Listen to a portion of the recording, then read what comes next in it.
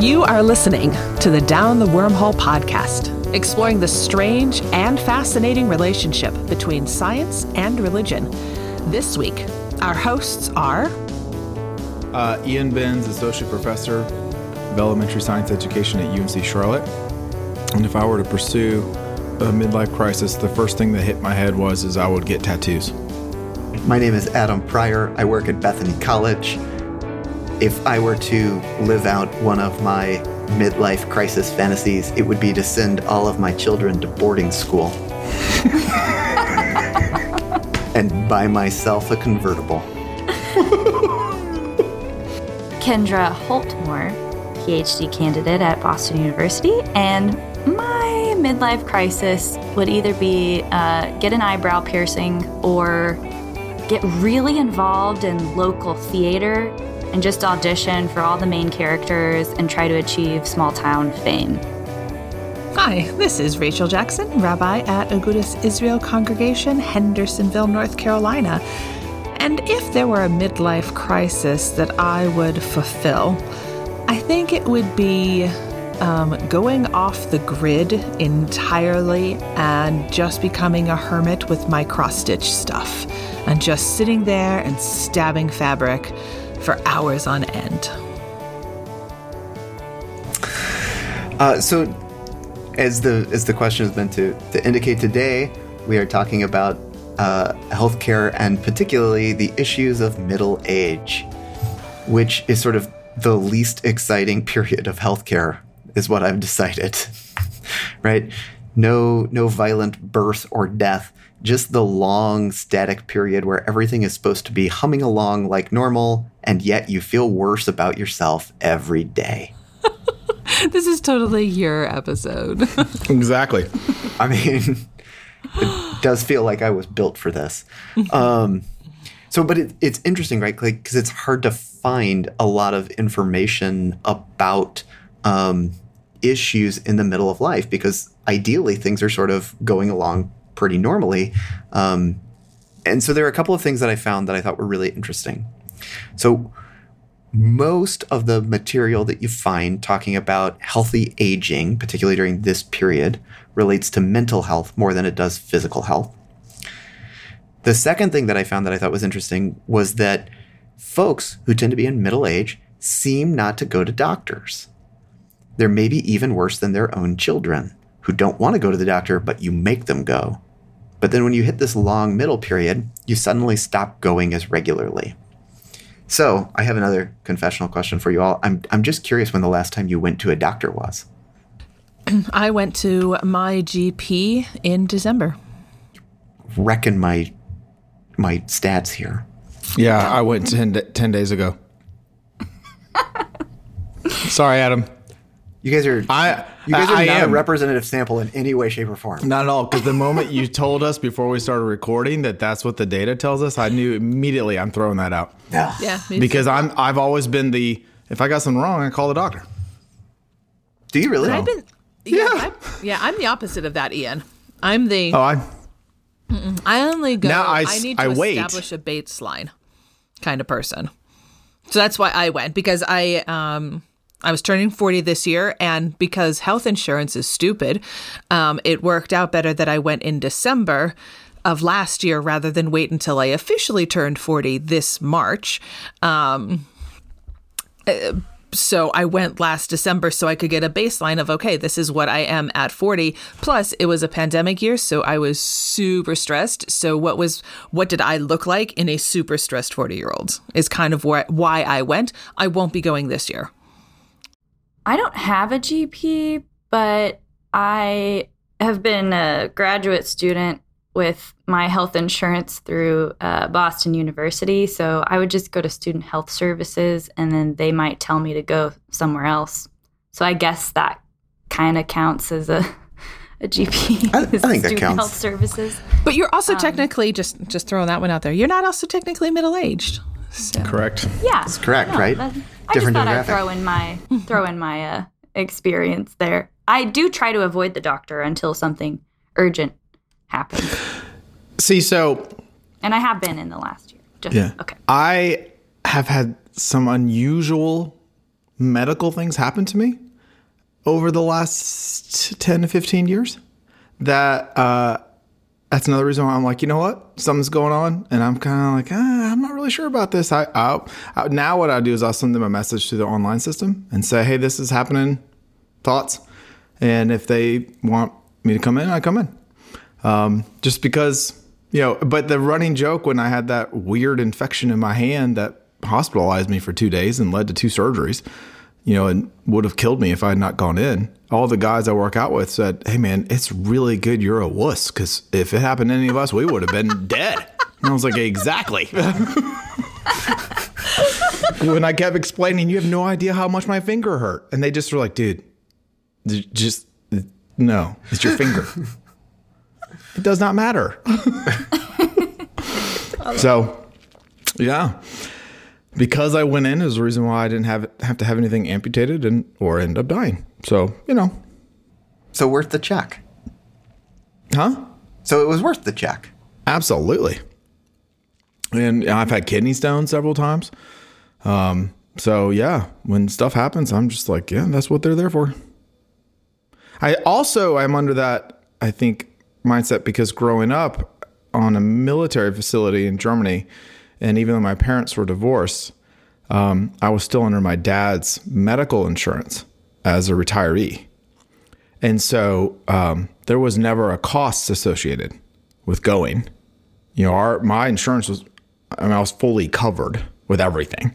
And when you had something wrong, you just went. And I remember the first time I had to go to the doctor when I was in college, and they asked me about the copay. And I just kind of looked at them like, what are you talking about? And it was actually, I didn't even know where to go at first because there was no urgent care for the most part. It was if you had something wrong, on the military facilities, at least at the time, it was more of like, here's the ER, here's this kind of stuff. And that's where you went. And I remember kind of suggesting that to someone, and they're just like, no, you don't go to the ER for that. You go to urgent care. And I didn't know what it was.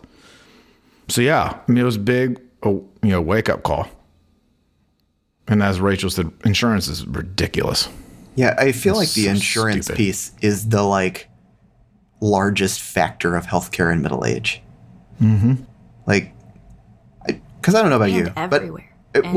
Everywhere, but in particular in middle age, because I feel like you're kind of healthy enough to sort of roll along if you so choose, but also you start to get aware that probably somebody should take a look under the hood and make sure everything's okay. It's like when your car hits 100,000 miles, right? There are just some things you probably should do. And you also go, I really don't want to because I know how much this will cost. Maybe not everybody feels that way. I certainly feel that way every time my wife looks at me and says, you should go to the doctor. And I say, no, because I'm just too cheap. Right. No, I think you're absolutely right that it's partly our system. So it'd be interesting to see because you were our anecdotal evidence or our anecdotal stories kind of disproved your scholarship article that you were saying that people of this general age don't go. So I'm wondering if it is a health insurance thing, what about countries that have universal health care, if they experience the same sort of dip in activity at this particular age range? Yeah, importantly, they don't. This is a distinctly American So you know that phenomenon. answer. Great. Yes, the World Health Organization has looked at that significantly, right, in terms of talking about what happens when you provide universal access to healthcare. Right. And I think it's interesting, right, because in some ways, all three of us, I'm going to exclude you, Kendra, because you're not middle-aged yet, but the three of us who are middle-aged. I don't want to be associated with you people. That's right. Hey, now. Don't worry, you're going to feel good about talking about houses soon. Yeah. No, there's this element that I do kind of wonder, are we not necessarily good representative samples across the board? One, because of education, but two, because of access to probably, I would assume, reasonable health insurance, even if not great health insurance. If reasonable means that it costs the same as my mortgage, then yes. Yes, I have access to reasonable health insurance. We realized, and this was interesting to me, and this is not saying anything bad about where I used to work, but the health coverage in Louisiana was better than it is here in North Carolina. Now, the services, I'm not worried about anything. But when it came to the insurance part, like the premiums that we had to pay every month were lower than, for me and Ann on it than it would have been for here, Ann and I. But then they had a really interesting system there. And it was called LSU First. And it was like a 3-tiered system. And the first tier was LSU First. And if a provider or hospital was part of the LSU First, you paid nothing. Like that was part of their system. There was no copay, nothing. It was amazing. And then you had then the next tier is that they were in network, and then you had your deductible, right? And your copay. And then you had out of network deductible copay, which is obviously a whole lot more. But it was just, I remember seeing that when we got down there, and I was just like, whoa, that's amazing. So even when the twins are born, the hospital we did it in was one that was under the LSU First system. So it was considerably cheaper than it would have been if we'd gone to the other hospital, which I find fascinating. But I think one of the things that really helped me when we talk about middle-aged stuff and insurance and all those things, that when I did have that issue, the infection in my finger, they weren't sure what was going on. And we were sitting in the the hand surgeon's office, and they were trying to look at it like, we don't know what this is, but we know we have to do an emergent surgery tonight. And this was at 3:00 in the afternoon telling us this. I do remember Ann then having to call the hospitals to make sure they took my medical insurance. Now I'm on the state health plan, so it ended up not being a problem. But that I do recall also too, either the PA or the doctor or somebody suggesting to Ann, make sure the hospital that we're going to takes your insurance, right? And I was always shocked. I'm still shocked by that. That's just unbelievable, right? And by the second surgery, which was in April of that year, I had reached my out-of-pocket maximum. So I paid nothing the rest of the year when I would go to the doctor, even for PT because of the hand. In fact, even the physician's assistant at the time was like, well, we probably want to get you an occupational therapy. I'm not sure what your insurance looks like. And I said, well, I've met the out-of-pocket maximum. He's like, oh, well, we're just going to write you for a whole bunch of them then. But it was just that mindset of, that's what's so wrong with our system. So you'll get there, Kendra. You'll get there. I've got some stories to share already about healthcare. My husband almost went deaf a couple of years ago, and so the doctor's bills of trying to get that all sorted out, it's pretty insane. Mm-hmm. Yep. I wanted to tackle one of your other points there, Adam. You were saying that, why not? Right? Is it that we're just kind of status quo? And that at this particular point in life, people focus on mental health as opposed to strictly physical health, although the two are often quite related. But the one of the other pieces that I was really thinking about is also at this point of life, and let's clarify. So I just asked 2.5 questions. So let me ask a third actual question and start there.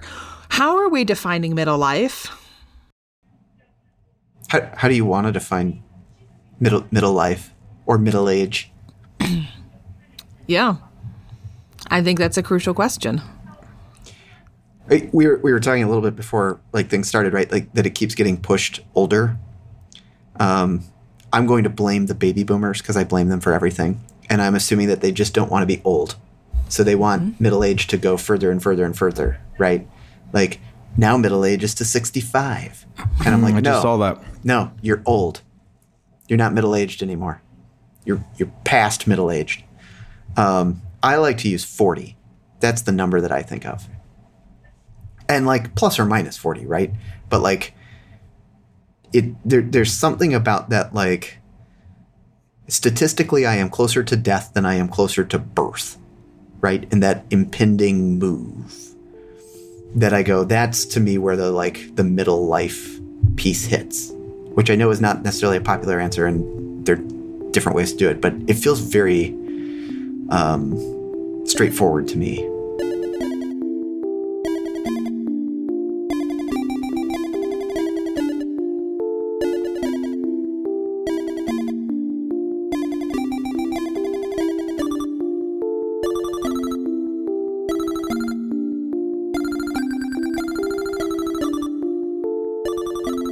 It makes sense to me. Like, I wouldn't say that like 65 should be the new like middle age mark, but 40 does feel youngish to me. Like, again, I'm speaking as the non-middle aged person in the virtual room, but I think that like technological advancements, people are living longer and will continue to live longer than we had previously. And so it makes sense to me to have middle age scoot a little bit further back than the 40 mark, because I just like a lot of older people I know who are like grandparents or great grandparents are, I know a lot of people who live well into their 90s, and not saying that that's like the norm for everyone, but it's becoming more the norm. And so I would scooch it back.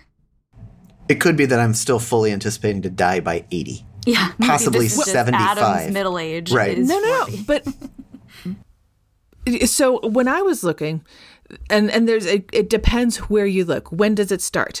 I've seen the start of middle age be 35, 40, or 45, and the end of middle age be either 60 or 65. I haven't seen middle age end later than 65. The average life expectancy for the United States for men is 80, and for women 84. So I think you're not wrong, Adam, to say that you don't expect to live past 80. That's the average life expectancy of men. Your personal genetics, your family genetics, your lifestyle, all of that, of course, has an issue. But 40 is straight up, like you've literally lived half your life, right? Like from a mathematical standpoint, none of us actually know when we're going to die.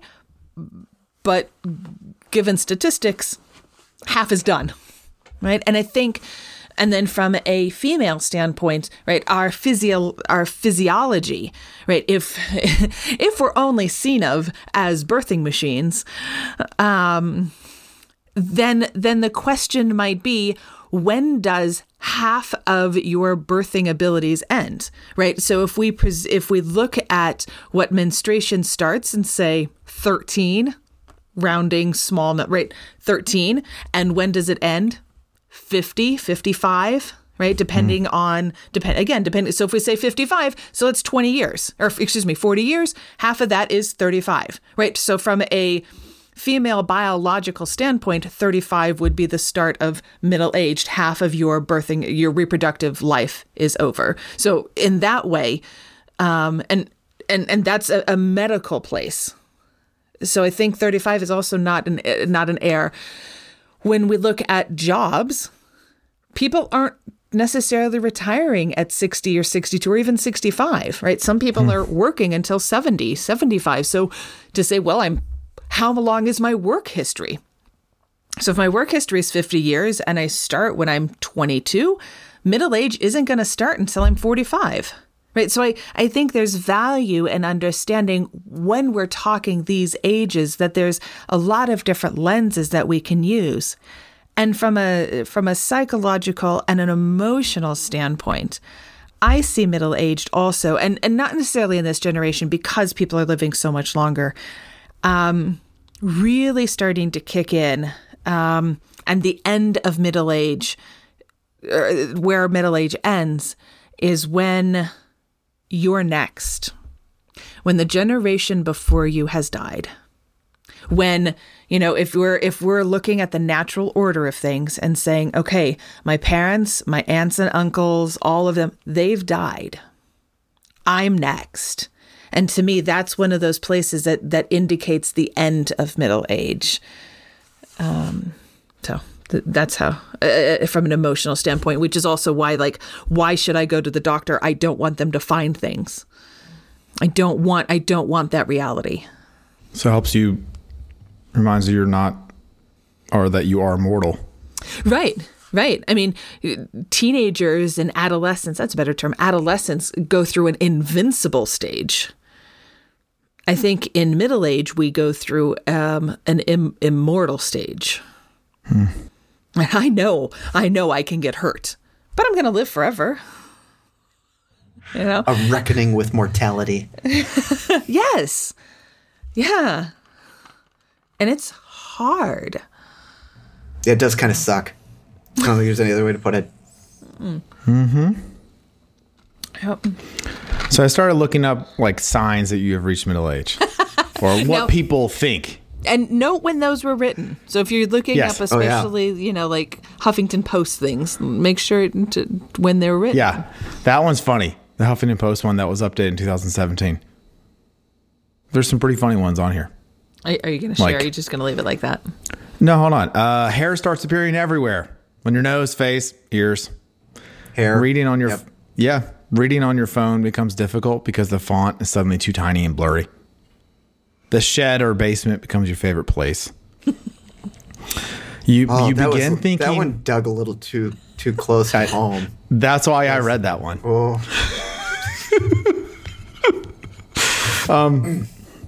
You begin thinking policemen, teachers, and doctors look really young. Yeah. You are obsessed with your health. You begin looking over the top of your glasses. You start enjoying naps more than ever. No, naps are a forever thing. Oh, I love Except those for things. as punishment for children, right? Because they think it's a punishment, but yeah, they I've don't know what loved they're naps missing. forever. You find yourself saying what and huh all the time. You find it a lot harder to lose weight, a whole lot harder. You don't know any of the songs playing on the radio. Gardening becomes an obsession. You develop little leaks. that's a good one. Yeah, it is. You could- groan that every could have time you happened to bend Ed. over. That could have happened to anybody or at different times, depending on what their birthing was like. Yeah. Saying. Anyway, those are some. Those are some. Yeah. I hadn't thought about defining middle age by how leaky you are, but I kind of like that. So Can't wait. Some of those already apply, though, actually. Yeah. See, I told you you're on your way. Yeah, that's fine. It's better So than I- the alternative. wait, what's the alternative? Death. Death. I like that no one said like youth forever.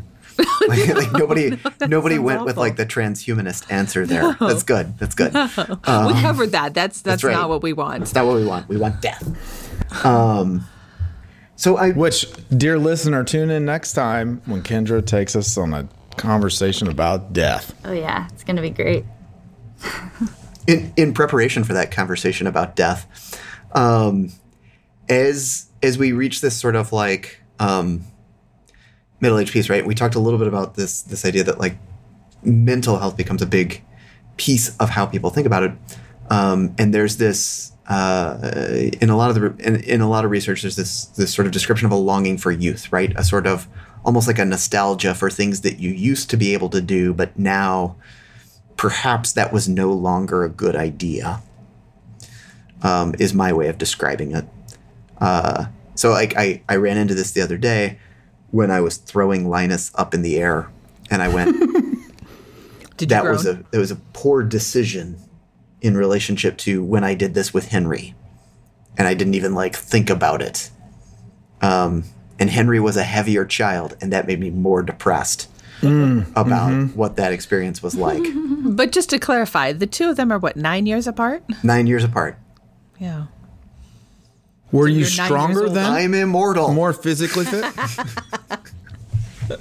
Yeah. But were you doing more physical things then, like physically fit than you are now? I feel as though I feel like I can say that for like a 37-year-old, I am like relatively fit.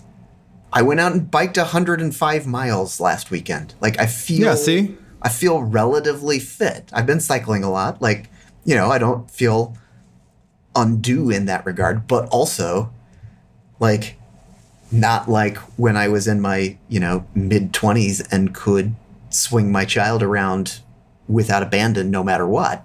Well, the only reason why I'm asking is because, like, for example, because of, when I joined F3 and started doing boot camp style workouts, when I was a kid and stuff and a runner, I never had upper body strength. So I could never do pull-ups or anything like that. Now I can't go out right now and knock many pull-ups out because I'm not, because of the pandemic and stuff, I've not really worked on physical strength like I had before. But when I was training for those Spartan races, yeah, I could knock out pull-ups, and that was 39, 40, 41. So I was definitely more physically stronger then than I was maybe when the kids were born. So that's why I was asking, like, is it just because of middle age? Now, there are aches and pains that I have now that didn't, especially back pains. Back and neck pains that you're just like, oh, that was one of the ones I did not read off. Back and neck pain? Like back and neck pains. And then it also made me think too, one of the things I saw on another list was purchasing, decor for your house. That if you're more excited about that than other things, toys or whatever, that's obviously a big difference. Like going out on Saturday night, a fun date on Saturday night is like Home Depot, Target, and Sam's Club. Yeah. Free samples. Or then even back. Like the type of good. bed. The free samples are back. I just want to. Are they back for you? They're not back for us. They are coming back for us, and it is going to drive my grocery bill down. Yeah, because I'm going to eat me some free samples. That's a middle-aged thing, I would say, because you're sitting there. Can you say what you said it? It's going to drive my grocery bill down. That's right. That's what I'm worried about. I don't know if that's a middle-aged thing. I think that's or is that just a cheap thing? That's a cheap thing. That's a cheap Adam? Okay. You're right. That's just cheap Adam. That's true. That's true. Okay. In typical Rachel fashion, can we talk about the positives, though? There are positives? There are positives. Are you sure? Because I bet Yes. I can flip all your positives into negatives. Okay. You were just saying you're not as strong as you were before. I need my popcorn. Well played on that one, Rachel. Thank you. I'm ready. I'm ready. Remember, she lifts weights. Flip it. Yeah. One of the things that I think really happens to people in this category of middle age, however a person chooses to identify when it starts and when it ends, is a really knowing oneself. And this is where I think the midlife crisis concept comes in, where a person finally realizes that they are mortal and that time is the most precious thing that we have. And because of that, we don't want to waste it. And so there's a reevaluation of life, a reevaluation of priorities, a reevaluation of self. And that transformation, that metamorphosis, I think is absolutely beautiful. And there's a sort of understanding of not really caring as much what others think at a particular age. That turns into curmudgeonly old men usually, but it develops in a nice way early. So that for me is one of the biggest positives that I see in this category of middle age.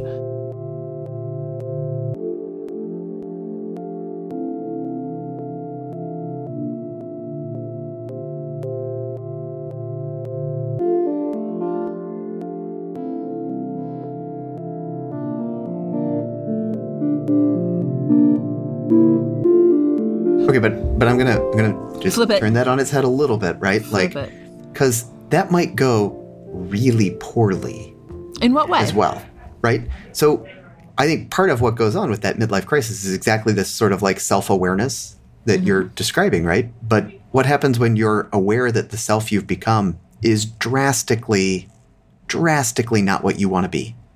Then you change. Or you buy a convertible. Or get tattoos. Or you find really poor coping mechanisms. Correct. like But eating too much that's candy. at every stage. Well, yes. I mean, hence the poor weight loss issues. Yeah. Right, then But I mean, I that's think sort of an unhealthy coping mechanism that our society has made a joke of. But I think part of this is that like the discovery of self is not inherently positive, right? It's a sort of neutral item, I think. Really? Wouldn't that be based on perspective, though? The discovery of troubled with like, that. yeah, Wait, say it again? I'm with you, Rachel. need to- Yeah, say that again, Adam. The discovery of self is not inherently positive. I think it's neutral. Oh, yeah, I agree with that. Say more, Kendra. I mean, it's such a personal like process, but I think what I hear when Adam says that is that people over the course of their lives, and not just in middle age, although sure it can like look a particular way because that's when we talk about things like midlife crisis and all of that, but people have different like practices and hobbies, and you know, life circumstances change you and you just become more self-aware over the course of your life. Or not everyone does become more self-aware, actually. And it just, yeah, I think what Adam just said is that like you can wake up one day and realize that you're not who you hoped you would be, and might also find it really hard to change into who you hope to be. And I don't know, like there's just a million factors that play into like what constitutes the self. And I guess that's maybe the bigger, more daunting question is like, what are we discovering when we discover the self? But I just think that,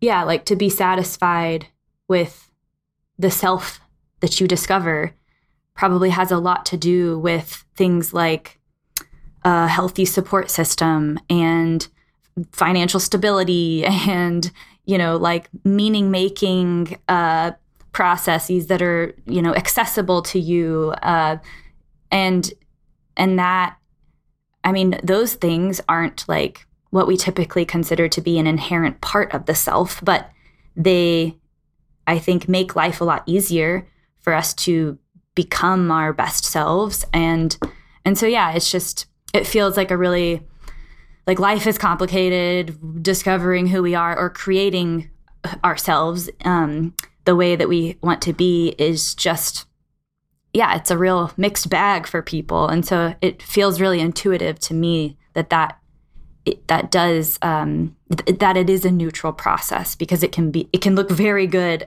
for some people and very bad for others. And it's wrapped up in all of these like social factors too. And some people just don't have a lot of control over those things. And what they do have control over, well, yeah, I guess that still brings us to a conversation about like, you know, it's not about like what you can't control, but it's about like the attitude you have towards the things you can't control, like little quotes like that about, you know, who you are or who you're not. And yeah, so anyway, I just find that a really intuitive way to talk about like self-discovery. What does that not feel? I'm curious about what you guys are thinking, Rachel and Ian. Go ahead, Ian. I think the way you said it was a lot nicer. I'm just going to say it. So it You makes feel better it about like, the way Kendra said it? I do. Because I feel like it still gets the way I was thinking of it as a perspective thing, right? It's how you approach it. And I think that shifts depending on what stage of life you're in, and also can just depend on the day, you know, or the moment that you're experiencing something. And so I guess over time it could average out as neutral if you look at it that way. But go ahead. Go ahead.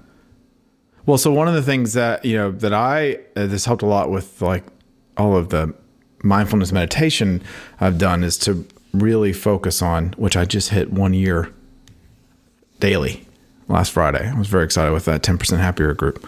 But is that, we're still a work in progress, obviously, but recognizing what I can and cannot control, and to learning how to let that go is tough, right? So I think by the fact that I'm getting better at that than I used to be, that would make it, I think, things more positive because I'm recognizing what I have control over. But if I'm in a foul mood or struggling on that day, it doesn't matter. It will be a negative, perspective. So, yeah. And I just wanted to add that, like, what I just said, I could see how maybe it sounds like a little bit deterministic of like, oh, what's around you makes you who you are. And I do think that's true to an extent, but also like what you're saying, Ian, the personal practices we have to try to, like create ourselves, or however you want to phrase that. It's a matter of practice and like determination to some extent that,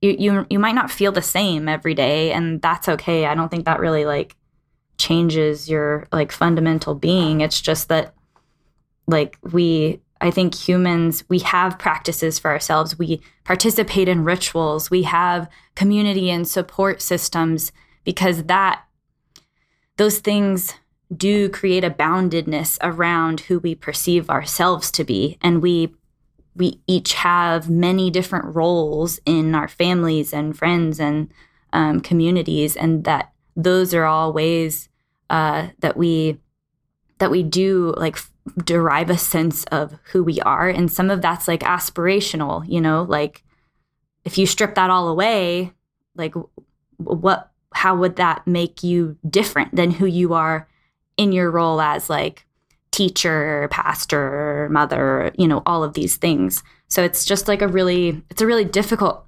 question, I think, to answer without thinking about the things we do to practice being ourselves in the forms of, practices like meditation or attending that like a Bible study group every Sunday, or showing up to class to teach every week, things like that. So I just wanted to add that. Rachel has a very quizzical look on her face. Yeah, I hear what you're saying.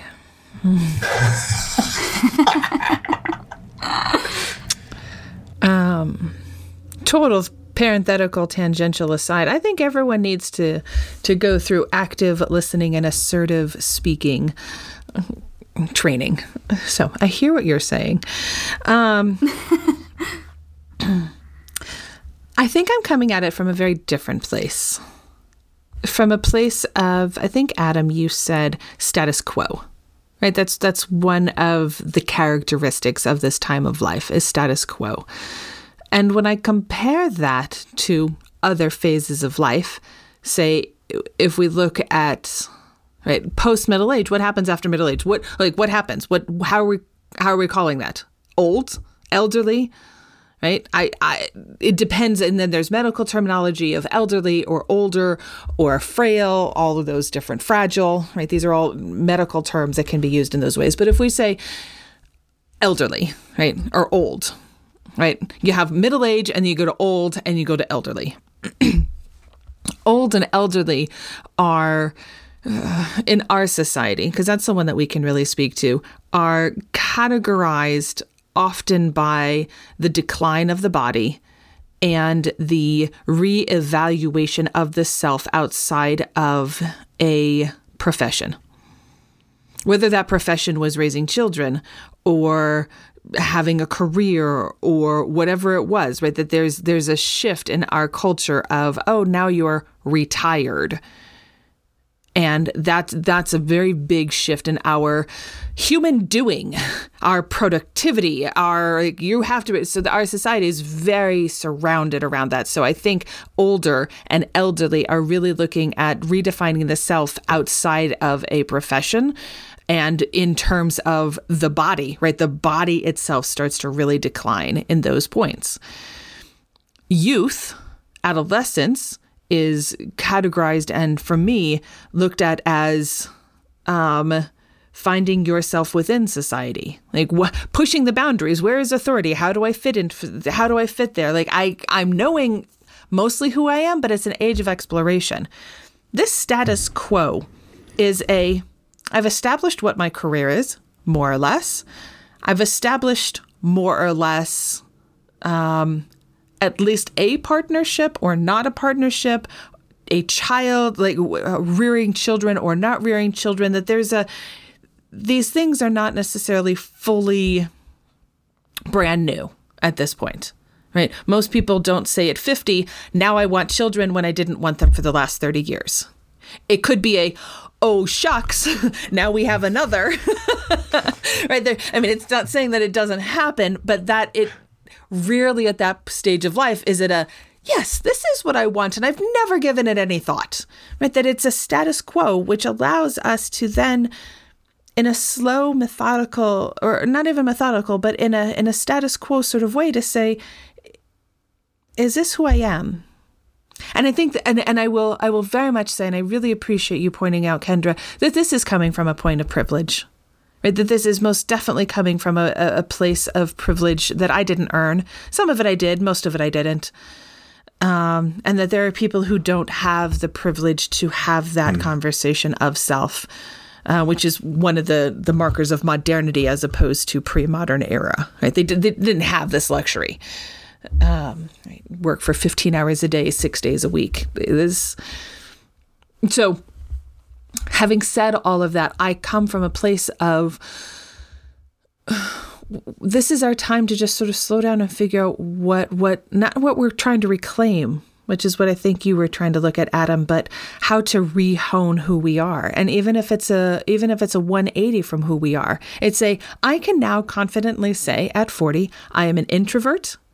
I am not shy, but I'm definitely an introvert. I am a low energy person. I am a particular food eater, not picky, but I like what I like. I'm not going to change that a whole lot. And it's okay that I like blue box mac and cheese, and I'm not going to apologize for that. And I'm not going to feel bad about it. I'm not going to feel bad about who I am or my choices and feel like someone's judging me. And I think that's the recognition of self that has nothing to do with my role as a clergy person, as a spouse, as a parent. It's who am I? What do I like to do? What are the things that make me happy? Not my mood. And if you'll allow me the ability to make one more analogy, one of the things I hear you saying, Ian, is really like weather. Today's weather. How do I feel today? Right? And that's weather. Right? Today, it was 105 degrees in Billings, Montana yesterday. That is absurd. And it snowed in Texas, and that is absurd. Right? The weather is the daily changes, but the climate, that's what we're looking at now. And I'm saying at this point in our life, this is when we can recognize the climate. Is it changing? Can we change it? Do we want it to change? If so, how? Right? Cooler Texas sounds great. Hotter Montana, not great. Warmer oceans, bad idea. Poor little sharks. Heard a whole story on sharks and being in mermaid purses and stuff like that, and how warm oceans are making them die. Right, like that would be the negative. But I think inherently it is good. I think inherently, and that's where I'm saying it's not inherently neutral. I think it's inherently good to look at oneself in the mirror and say, this is who I am, and I'm good with that. So that for me is the positive, because we're not focusing on developing the career, rearing the young, worrying about our bodies. Again, speaking from a place of privilege.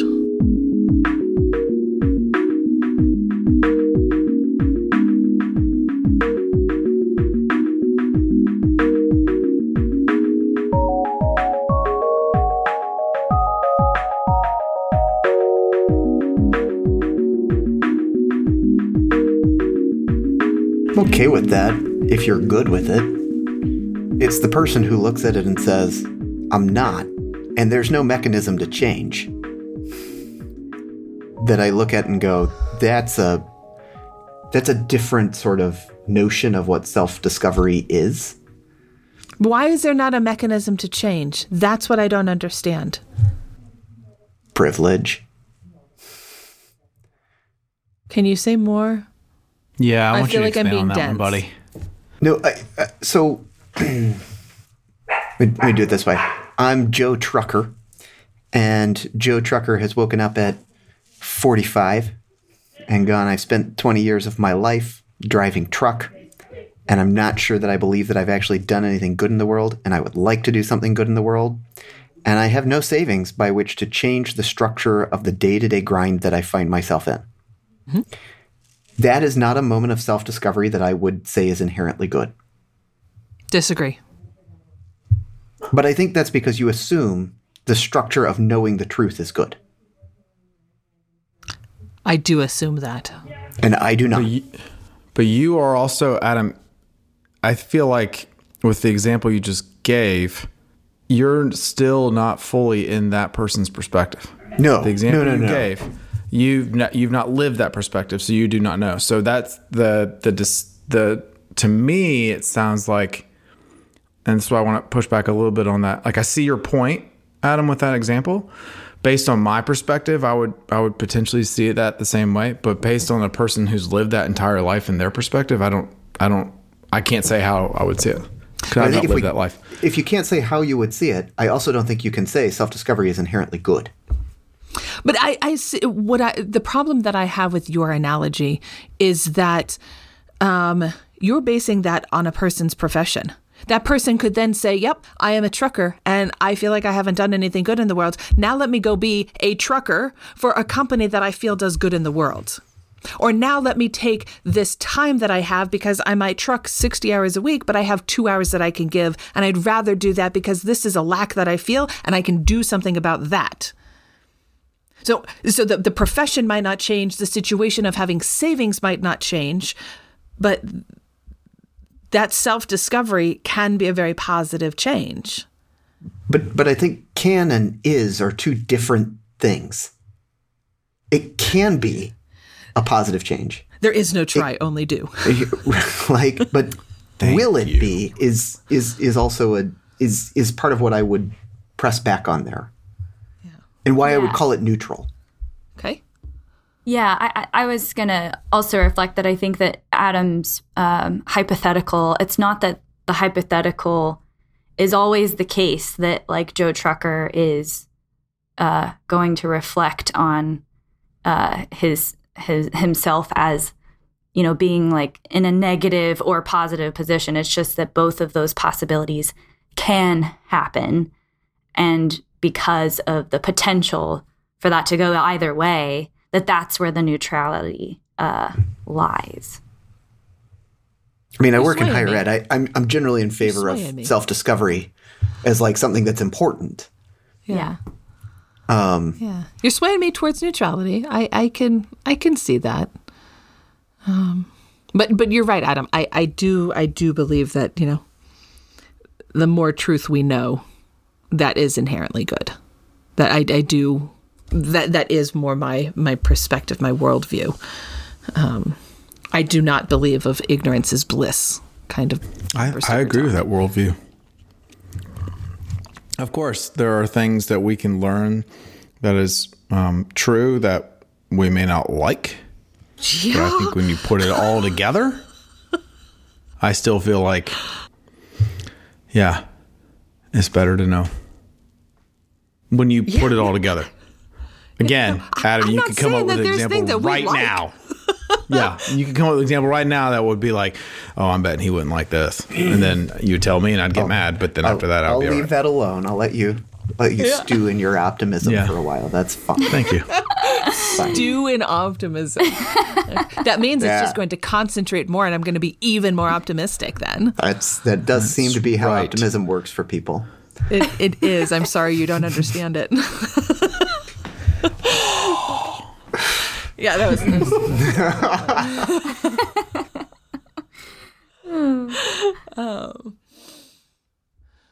Okay, well, optimistic me. Because that's who I am, and I'm not going to apologize for it. That's okay.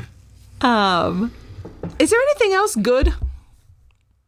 I don't know. You were the one who said you could come up with good things about middle age. Yeah. I mean, I was just here to turn them over and make them bad. Yeah. So think the take no crap attitude is a good thing. All right. I wouldn't say that necessarily comes with it. Middle-age, though. And also, it could turn you potentially, like, just to, I feel like I'm really with Adam in this episode. I think so. The take no crap attitude is something that I also am like starting to feel the older I get. I was actually just talking about this with my sister who is in her mid-20s, and how we like are definitely starting to care a lot less about what other people say the older we get, and how that can be a great thing. But it can also make you a Karen. Just want to put that out there. Well, so, you know, good and bad. I say this for myself too, because I don't want to be a Karen, but sometimes it's hard not to be. I mean, I think Let what me starts speak to the manager. I think what starts to like put itself out there, right, are these there's a mixed bag of what this process of reaching middle age, both in terms of like bodily health, mental health, the process of self-evaluation, like it can take us in different directions, much like other stages of life, right? So like, even if we talk about middle age as this status quo, right, between, because I liked your, like, Rachel, like the like curve up and the curve down, right? The like, there's development and growth, and this is exciting, but also like I would never, ever want to be a teenager again. Middle age feels much better than being a teenager. I'm watching my child reach into teenagedom and going, I fucking hate you. Go back to being a child or skip right into being 20. But no, nobody likes you right now. I say that to the cat also, but that's different. So like there's that element, right? And then I think you can say the same thing on the other side, right? Like of that, like, I like your distinction between old and elderly, right? Like there's this element of, I remember speaking with a very good scholar at a conference, and she sort of halfway joked about, I just can't think as fast as I used to. And sort of stopped and paused and then said, no, but I really mean it. Like this body that I am now is not who I am, right? There's this element of like being betrayed by one's physical sensations, which in middle age, I feel like hasn't happened yet. Like you can be slightly dissatisfied, or there's hair where there wasn't hair before. There might be a groan. There's a groan from lifting things up and throwing children around, but like in general, there's not that sense of like bodily betrayal that can come later. But I think there is this element, right? And this is what I think is curious about the whole middle age conversation, where it intersects with health, is this element of like an awareness of that status of old and elder, of that eventual bodily betrayal suddenly being around the corner, which can feel impending in a positive or negative way. I mean, the way I phrased it does not make it sound great, but I understand it could be phrased positively. That comes back to the mortality conversation we were having earlier. Yeah, right. I feel like middle age is this like element of like mortality contemplation, and depending on how positive or negative you are, right? Like waiting for the other shoe to drop, of being old and elderly, or of having old and elderly cut short, right? So my thinking about this has like changed since I said that I would start to do it, right? Because we had this local pastor who died very suddenly. A truck came across the highway, hit him. Oof. So heartbreaking. He and his 10-year-old daughter died almost instantly. 13-year-old survived, which is miraculously weird. How long ago did that happen? A week, 2 weeks ago. Okay. So it's this, right? And I'm a fairly well-educated, I did all the pastoral training stuff. I can identify when I'm parallel processing. And yet it doesn't stop that process of parallel processing, right? Like it continues to occur. And, my wife and I macabrely joked, while also sort of doing the process of grieving that is part of that, to say, She halfway joked that when I said like I'm going out and riding 100 miles, like also she's like, and then you'll never come back. That's what I think about every time you walk out the door with your bicycle and you'll get run over, or you're going to flip over the handlebars and it's not fun, right? In the same way that like there's this like element that creeps in that like, every time I send my pre-adolescent teen, who I hope will soon be 20, out on his bicycle to like ride to school, I'm like, someone is going to run you over and you'll just be dead. And I feel like that is a hallmark of middle age, that there is this like awareness that creeps into the way in which you treat all of these other health related concerns. Yeah, I think so. I mean, to share something sort of personal there, I've always been with people who are night owls. And so my husband now like stays out until 2 o'clock, 3 o'clock in the morning, sometimes even later. That's just his personality, and it's fine for us, but it's fine for our relationship. But I, as a person, and emotionally go, oh my God, he's not coming home. Oh my God, he said he'd be home at 2 and it's 2:30. And what is going on? And just last night, like I'm asleep and it's almost 2 o'clock. It's like 1:45 in the morning. And I see this bright light in my eyes. I'm like, what is going on? He's like, I need you to get up. The car's in a ditch. And my heart just like skipped a beat. I was just like, but you're in the house, so you're okay. Like, okay, so the car's in a ditch. Like that was one of my that was a big fear. And yeah, I'm like trying to figure. But he's okay. But he's right. But he was the one that shined the flashlight in my face. He's like, you need to wake up. But confronting it in those ways, saying this is exactly my fear, and so every time you leave the house, this is what I feel like. Well, and I think it's that element too that it's like it's not just your own mortality that's part of this, right? Mm-hmm. Like it's this recognition of literally everyone else's mortality and how that sort of works for you, right? Like everyone's going to die. Right? Like every time Rachel's like, every time you walk out the door with your bicycle, I'm afraid you're going to die. I'm like, well, every time you gave birth, I was pretty sure that I was going to be parenting by myself. So, live with it. Yeah.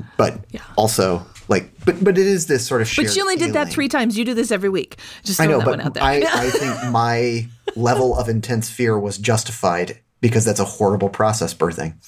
I mean, it's beautiful, but also like terrifying.